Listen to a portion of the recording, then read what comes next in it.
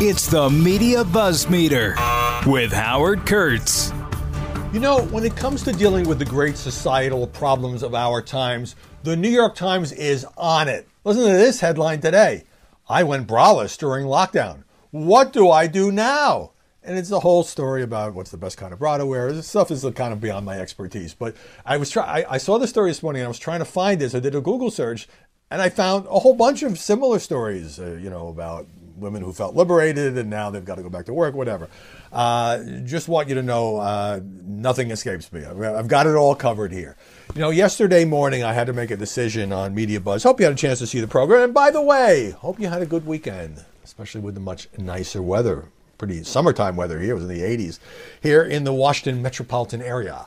And so what happened was that the previous night, Saturday night, stories started to break about corrections by the New York Times, the Washington Post, and NBC News on the Rudy Giuliani story. And I was going to deal with, the search warrants, Giuliani's Manhattan office and his home. It was in our second block. And I said, this is just happening. These three major news organizations are saying, oops, sorry, we got it wrong. Never mind, correction. Okay. And I just thought, okay, that has to go at the top of the show because it is just the latest in a whole long series of examples of major media outlets. I mean, we're talking here about major newspapers, major networks that have good reputations, but in many cases, especially on the Russia investigation, kind of lost their way. Again, I'm never going to say that the whole thing was a complete hoax, to quote a former president, or that, there was a special prosecutor's investigation and all of that. But they just kept going too far and having to retract. I'm not just talking about these three. I'm talking about a whole lot of places, some of the opinion hosts on cable, et cetera, et cetera, et cetera. And so here we have a classic situation. And that's why, we devoted a few minutes to this at the top. So we have the story. Like, it's a big story. Some of the feedback I got on Twitter was, well, this doesn't change the fact that Rudy Giuliani is under investigation and the feds, raided. Of course it doesn't. It's a serious matter.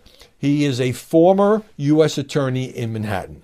That's when I first covered Rudy Giuliani. I actually met him first when he was the Associate Attorney General in the Reagan administration.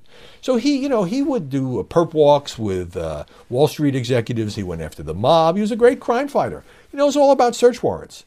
So for the Ukraine investigation, which was at the center of the first Trump impeachment, which many of you have already probably forgotten because so much more attention was given to the second Trump impeachment because of the riot at the Capitol back on January 6th. And some of it was hard to follow, but the bottom line was clear. Rudy Giuliani spent a lot of time, and he was on TV a lot, talking about Joe Biden, Hunter Biden, what was going on in Ukraine, dealing with Ukrainian figures, a couple of whom have since been charged in unrelated crimes, and trying to discredit the candidate who was then angling to, and later did win the nomination to, run against his client, Donald Trump. And of course, Rudy being Rudy, when some of these appearances he would completely and totally go off. He's very much like his client in that he really likes to sick it to the press. I've been on the receiving end of that sometimes. I've had a good, long relationship with him, many, many, many interviews. But, when it comes to anything involving Trump or Russia or Ukraine, he's like a man possessed. So it was already a big story. In other words, the fact that the search warrant was executed, this is something that, federal prosecutors do not do unless they can convince a federal judge that there is a likelihood that the person they are targeting has committed a crime and that the search will turn up, important evidence that they can't get any other way. So when Rudy was going off about this is illegal and it's unconstitutional, it seemed to me like a guy who knows the ropes on these sort of things. I mean, his argument was he offered to give this stuff to the feds. There was no need for 7 FBI agents to show up at his home at 6 in the morning. But then along comes first the Washington Post. And the Washington Post reports that back in 2019, when he was the Trump lawyer, when all this stuff was going on, when he was having these dealings with Ukraine, and when he was for a time talking to certain figures in Ukraine about consulting contracts that would have been worth hundreds of millions of dollars. Rudy himself acknowledges that, said he ultimately decided not to do it because it would have looked bad, because of Trump being his client and all of that. Washington Post reports, based on unnamed sources, that the FBI in 2019 gave Rudy a dire warning, said that he was the target or among the targets of a Russian disinformation campaign aimed at Joe Biden. In other words, that according to this account, Moscow, Putin, the Russian, intelligence service was trying to get Giuliani to say things about candidate Joe Biden that were not true in an effort to discredit him. I mean, obviously this harkens back to 2016 and Russian interference in that election. And then shortly afterwards, the New York Times has confirmed this allegation based on unnamed sources. And then NBC News went on the air. NBC has confirmed the Washington Post story and so forth. And, it tends to work like that because many of these organizations, particularly in a highly specialized area like Russia, rely on the same sources. Or if they get beat on a story, and I've been in this position a million times. A competitor has a story, you have to call Justice or FBI or any federal agency, really, trying to get any sources you have on the phone. Maybe it's a press person, or just tell me if I'm going wrong, if I publish the information that was in the Times, that was in the Wall Street Journal, am I on solid ground? And sometimes in your second or third, the source will say, no, the story is accurate, or you're okay going with it, or, you're on safe ground. Or they will wave you off, saying, I would be careful about that one if I was you. This is how a lot of this stuff happens. So here you have two of the premier newspapers and one of the major networks saying that this was true. Giuliani said it wasn't true, didn't matter. The story just ricocheted across the media landscape. So you know how it works. All these websites pick it up. Even if you have a story and you lead with Rudy Giuliani is denying an allegation in the Washington Post /New York Times /NBC, it gets out there. And it takes a story that was already not a great story for Giuliani. He's got his own lawyer and he's trying to convince the feds that whatever he did, whether it had to do with the trying to persuade President Trump, as he ultimately did, or at least helped persuade, to get rid of the ambassador, Marie Yovanovitch, to Kiev, or that he was lobbying on behalf of the Ukrainian regime, but not registered as a lobbyist. That's a serious crime. It's not just a technicality. Anyway, so late Saturday, Washington Post runs the correction, says, this allegation we told you about unnamed source is not true. We're retracting it. The New York Times stealth-edited its piece. I talked about this on the air. Took out the false accusation, but without any editor's note or saying anything about it. But then after the Post did the correction, the Times said, well, we better do one. And then the Times did a correction as well. The Times said, Times or NBC, forgive me, said, well, one source said that this happened, but another source said the FBI was preparing to give Giuliani a briefing, but it never happened. Well, if you only have one source, and that source can't prove that this happened, no email, no documents, just, source familiar with the matter, speaking on condition of anonymity, that can be a pretty thin situation. And then NBC jumping on as well. So all three news organizations then saying, here's a correction. It's not true. What we reported wasn't true. We said it was true, but it's not true. This is a major blunder, an incredible stain on their reputations. And don't think this went unnoticed by the former mayor of New York City. He goes on Twitter. He says the stories are defamatory. He asked that all three news organizations apologize because none of there was no we regret the error, we're sorry, Mr. Giuliani. It was all, okay, we said it, it's not true, here's the correction. And he called on the Times and the Post to reveal their sources. Now, the chance of that happening is basically nil. But there is, I did this investigative reporting for many, many years. There is an understanding when you deal with unnamed sources who are giving you classified information, sensitive information, potentially libelous information, that if they mislead you, you can go public. You can, one pejorative way of putting it is you can burn them. You can say, this was the source who gave me this stuff. On rare occasions it has happened. But in order for that to happen, you have to conclude that the sources lied to you. The sources were not just wrong, but they deliberately misled you for whatever their own reasons, political or otherwise, whatever their own agenda was. And I think that makes sense because there's a compact between reporter and source.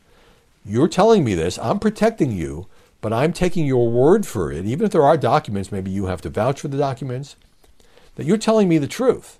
If it turns out you're not telling me the truth, then the deal is off. The protection that I promised you is no longer valid. I'm not certainly predicting we're going to see that here. And, there's such a long history here about mistakes involving Trump and Russia. In fact, I had Hogan Gidley, the former White House Deputy Press Secretary and Trump campaign spokesman, on the show yesterday, and I asked him about this, knowing full well he would tee off.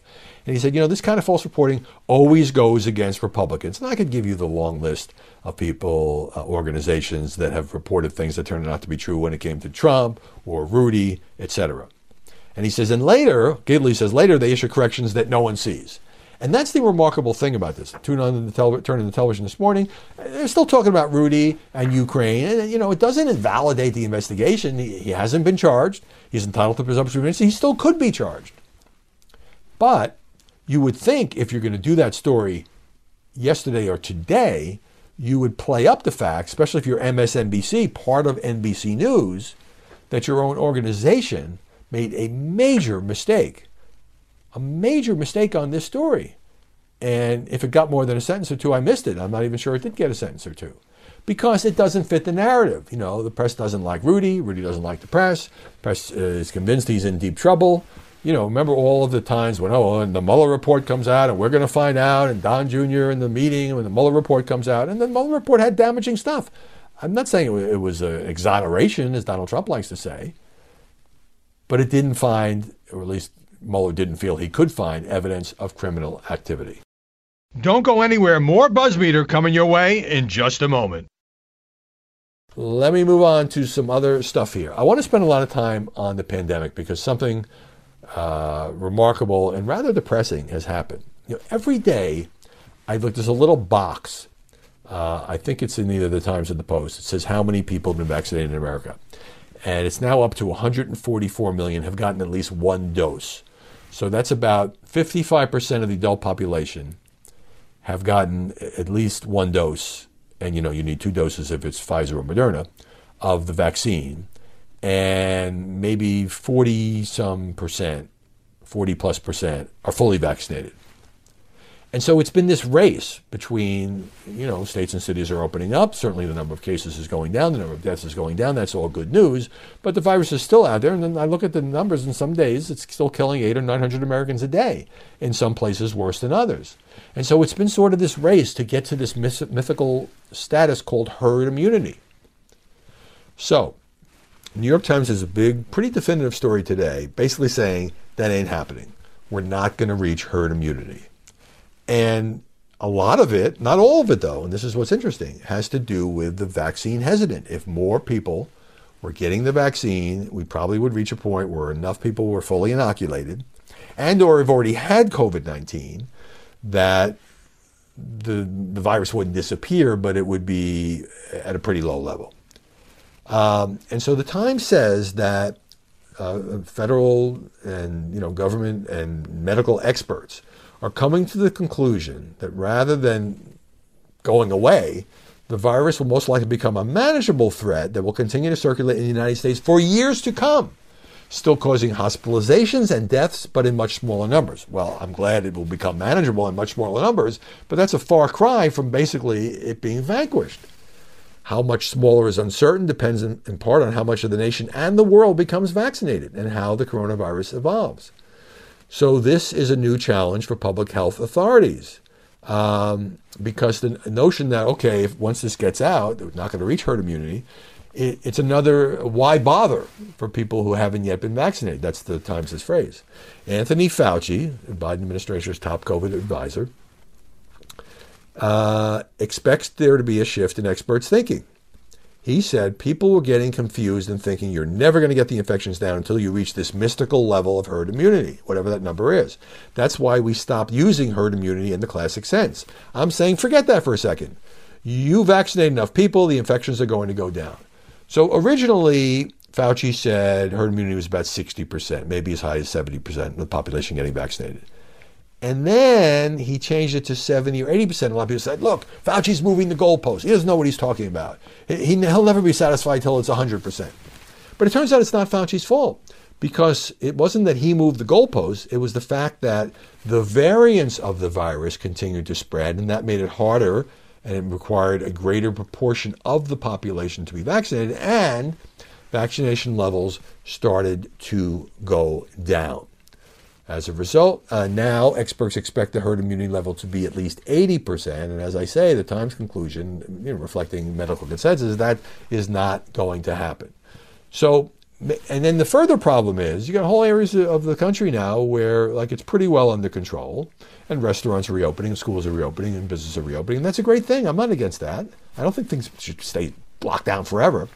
But you do have states where within that state, there are these hot spots. Many times it's in rural communities, but given the history of virus, it's not going to stay that way. If it's big in one part of Michigan, eventually, because of travel and other things, it's going to spread to other parts. So we're kind of at a tipping point. Now, Politico has a different version of a similar story, focusing on what is the Biden administration going to do about this. As more cities and counties with robust COVID vaccination rates start to experience stirrings of pre-pandemic life, and God knows we all want that, some communities just a short drive away are seeing the opposite. Paltry demand for shots, accompanied by new hotspots of the disease. And the Biden administration is redoubling its effort to reach the stragglers. The contrast within states like Colorado, Oregon, and Michigan spotlights the emerging divide. So the administration now, the answer for a long time was mass vaccination sites. You go to the convention center, you go to the big outdoor thing, the National Guard is there, you sit in your car, you get shots. Well, that's great for the people who wanted to get shots. But now, most of the people who really wanted to get this vaccine have gotten this vaccine. And that is the problem. Senior administration official telling Politico, the ground game really matters now. We don't have to do these major FEMA sites. I don't understand why that couldn't be on the record. So the idea that it's just going to be, hey, if you build it, they will come. Well, they ain't coming. They ain't coming because a lot of people, especially in rural communities and among many younger people, are hesitant or unwilling to make arrangements to get a shot. And by the way, this is the legacy of the completely screwed up effort in so many states where even if you were just desperate to get these vaccines, and I'm not talking here about the lack of availability, I'm talking about how difficult it was to go online, to navigate all these different sites, you put in your name, you pre-register, and whether it's a supermarket or a drugstore, they ran good programs, but the states screwed it up. It made it so difficult. And that's the legacy now. So if you're kind of on the fence, well, a lot of people saying, I might get around to it. I'm not totally saying I won't get it. There's no one, there may be one-stop shopping. Most people aren't even aware of it. And then you want to go and wait and make an appointment and have to go make an appointment a month later. So the sudden and dramatic decline caught both state and federal officials off guard, says Politico. The numbers have declined 25% over the past 2 weeks. Fewer than 1.1 million Americans are now receiving a first dose each day. It had been like 3.5 million. That is a plunge. And it really shows you now that the doses are finally available, we could finally beat this thing. A lot of people just aren't interested, or they have certain reluctance. And so the Biden people are trying to figure out, what do we do about that? How do we get the virus to people who are reluctant? A guy at Johns Hopkins saying in those communities where the uptake is less, it will take a lot longer for the epidemic to end. There'll be more sickness, more death in those communities. So that brings me to, why are people not getting it who are eligible, who could not only protect themselves, but also protect their family, their friends, their colleagues if they're in a work setting? So here's a piece by Derek Thompson in The Atlantic. He actually went out and interviewed about a dozen people to try to find out, to understand their thinking. Now, he's a big proponent of everybody should get vaccinated. In fact, he says, I am so motivated that I canceled vacations, canceled my wedding, avoided indoor dining, and mostly stayed home for 15 months. All that sucked. I am rooting for the vaccines to work. But the no-vaxxers I spoke with, and he's got a lot of people on the record, just don't care. They've traveled, eaten in restaurants, gathered with friends inside, gotten COVID-19 or not gotten COVID-19, survived, and decided it was no big deal. What's more, they've survived while flouting the advice of the CDC, the WHO, Anthony Fauci, Democratic lawmakers and liberals whom they don't trust to give them straight answers or anything virus-related. They're motivated to distrust public health authorities, they've decided are a bunch of phony neurotics. This is based on the interviews. And they're motivated to see the vaccines as a risky pharmaceutical experiment rather than as a clear breakthrough that might restore normal life. This is a no-vaxxer story in a nutshell. I trust my own cells more than I trust pharmaceutical goop. I trust my own mind more than I trust liberal elites, because it's no secret that the greatest reluctance is among many conservatives and Republicans.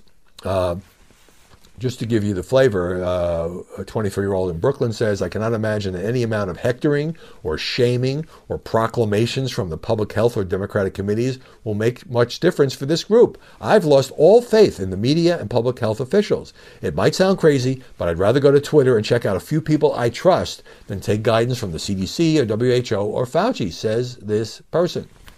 So what Thompson comes up with in The Atlantic is try something like DoorDash for vaccines. You know what?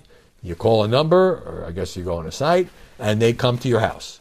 Now, that sounds a little crazy, but this current situation is not working because we're not going to get that much further, and we're not going to reach herd immunity, says the New York Times.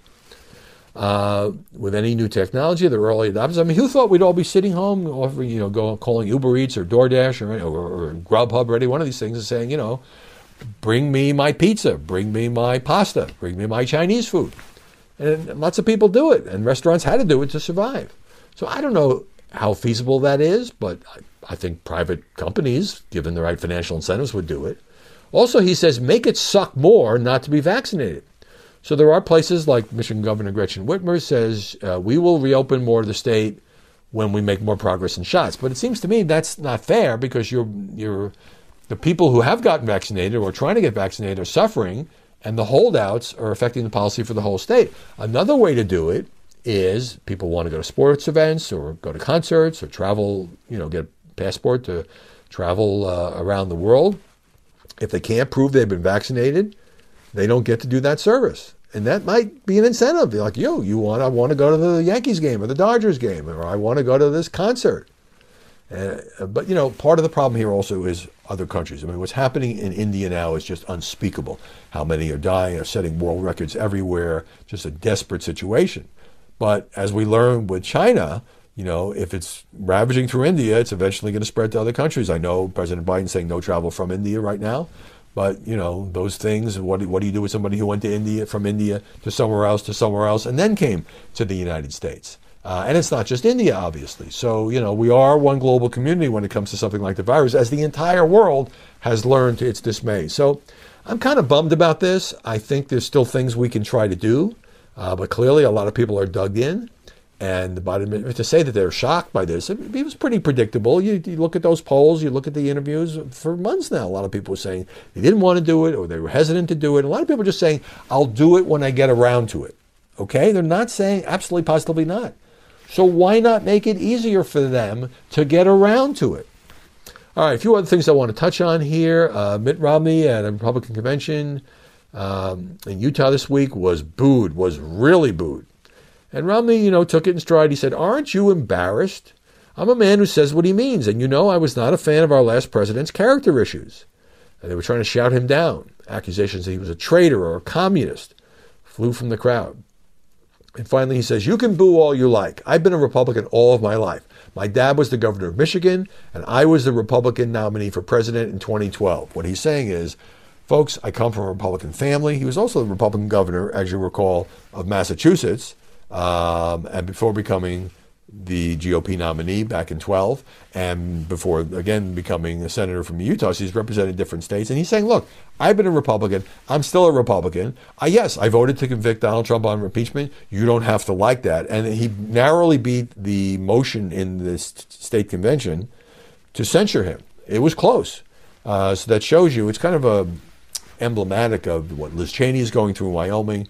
Any prominent Republican or not so prominent Republican that didn't buy into the election was rigged, or we should overturn the election, or we shouldn't accept the results from the states that Biden won, is getting it from the pro-Trump faction, which is often the majority in their state Republican parties. And how that plays out is anybody's guess.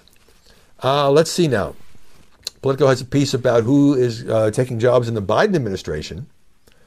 Turns out that Joe Biden, who went to the University of Delaware and Syracuse Law School, and has bragged about going to a state school, well, guess what? He has hired a whole lot of Ivy Leaguers, nearly twice as many as in the original lineup in the Trump White House.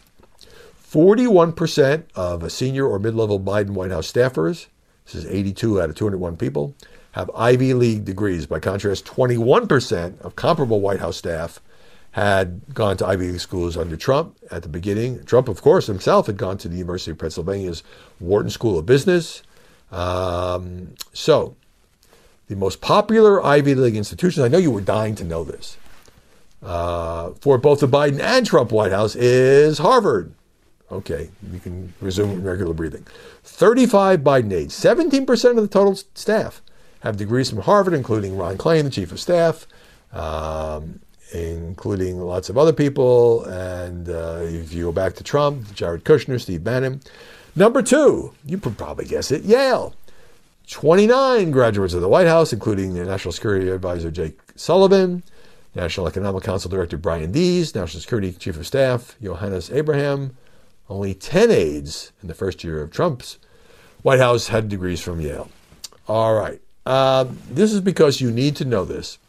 According to a story in the New York Post, a Harry Potter-themed event at a New Zealand book festival has been canceled, there's that word again, over author J.K. Rowling's controversial comments on gender. Organizers of this booktown, Karukatea, sure I mangled that, eliminated a quiz about Harry Potter after Rowling tweeted a series of opinions that some called transphobic. This is one of the best-selling authors of all time, the British author, J.K., was met with a pretty rough backlash from many in the LGBTQ community, some stars of the Harry Potter films. She was panned for using the term people who menstruate instead of women. And also tweeting, if sex isn't real, there's no same-sex attraction. If sex isn't real, the lived reality of women globally is erased. So those are controversial opinions, but she deserves to be canceled over it. And why do this in New Zealand? Organizers said they consulted with literary experts and LGBTQ community members before shelving the segment. So that's gotten picked up. More on the whole major cancel culture thing, which seems like it just never ends. I mean, one of the things I talked about on Media Buzz yesterday was, well, you hear this on the podcast. The podcast is sort of like the first draft of history, or often the first draft of Media Buzz as we go through all what's in the news, and I decide what I think about it, decide what to say on the air. So, more than 200 Simon & Schuster staffers saying that Mike Pence's book shouldn't be published by SNS, which was also published in Kellyanne's book, by the way, and that nobody who had any association with Donald Trump, who was with him in an elevator, who worked in the Trump administration, should have their book canceled by Simon & Schuster, which ultimately means only books of a certain political persuasion could be published by Simon & Schuster. To his credit, Jonathan Karp, the CEO of Simon & Schuster, who edited one of my books like a zillion years ago, put out a statement saying, we come to work to publish, not cancel. Not that they're completely immune from this. They canceled Senator Josh Hawley's book for his role in the trying to overturn the election, or that is not certify the Electoral College results. All right, before we go, you got to know this. This is going to be big news everywhere. Major news at the White House. Major Biden, this is one of the two German separates, has made his return to 1600 Pennsylvania Avenue after those two biting incidents. But there's a new problem in Major's life. There's going to be a cat. Joe and Jill Biden are getting a cat to go with their two dogs. Jill Biden tells NBC he's back, speaking of Major. We were going to bring him in to see you, as the NBC reported that might not be a prudent idea. The First Lady saying that the training worked. Major is now a sweet, lovable dog. And the cat is waiting in the wings. We don't know what kind of cat. We don't know what the cat's name is going to be. Bill Clinton had a cat named Socks. And he had Buddy, the dog, and then I think he later had another dog. And they got along fine. But Major, Major has attitude. So how much coverage, here's my bet. When they unveil the cat and the cat's name and all of that, and I'm all for presidential pets, that will get more coverage than the corrections by NBC, Washington Post, and New York Times over what turned out to be the false accusation against Rudy Giuliani. I'm not a betting guy. I don't go buy lottery tickets, but just, in a media sense, I'd be willing to wager there'll be an imbalance between the cat story and this other story that doesn't fit the narrative. All right. Again, hope you had a good weekend, folks. The Media Buzz segments are online. You can see it on my Twitter or Facebook page or the show page. Hope you will subscribe. Apple, iTunes, Google Podcasts, a lot of good places. We'll see you tomorrow with more BuzzMeter.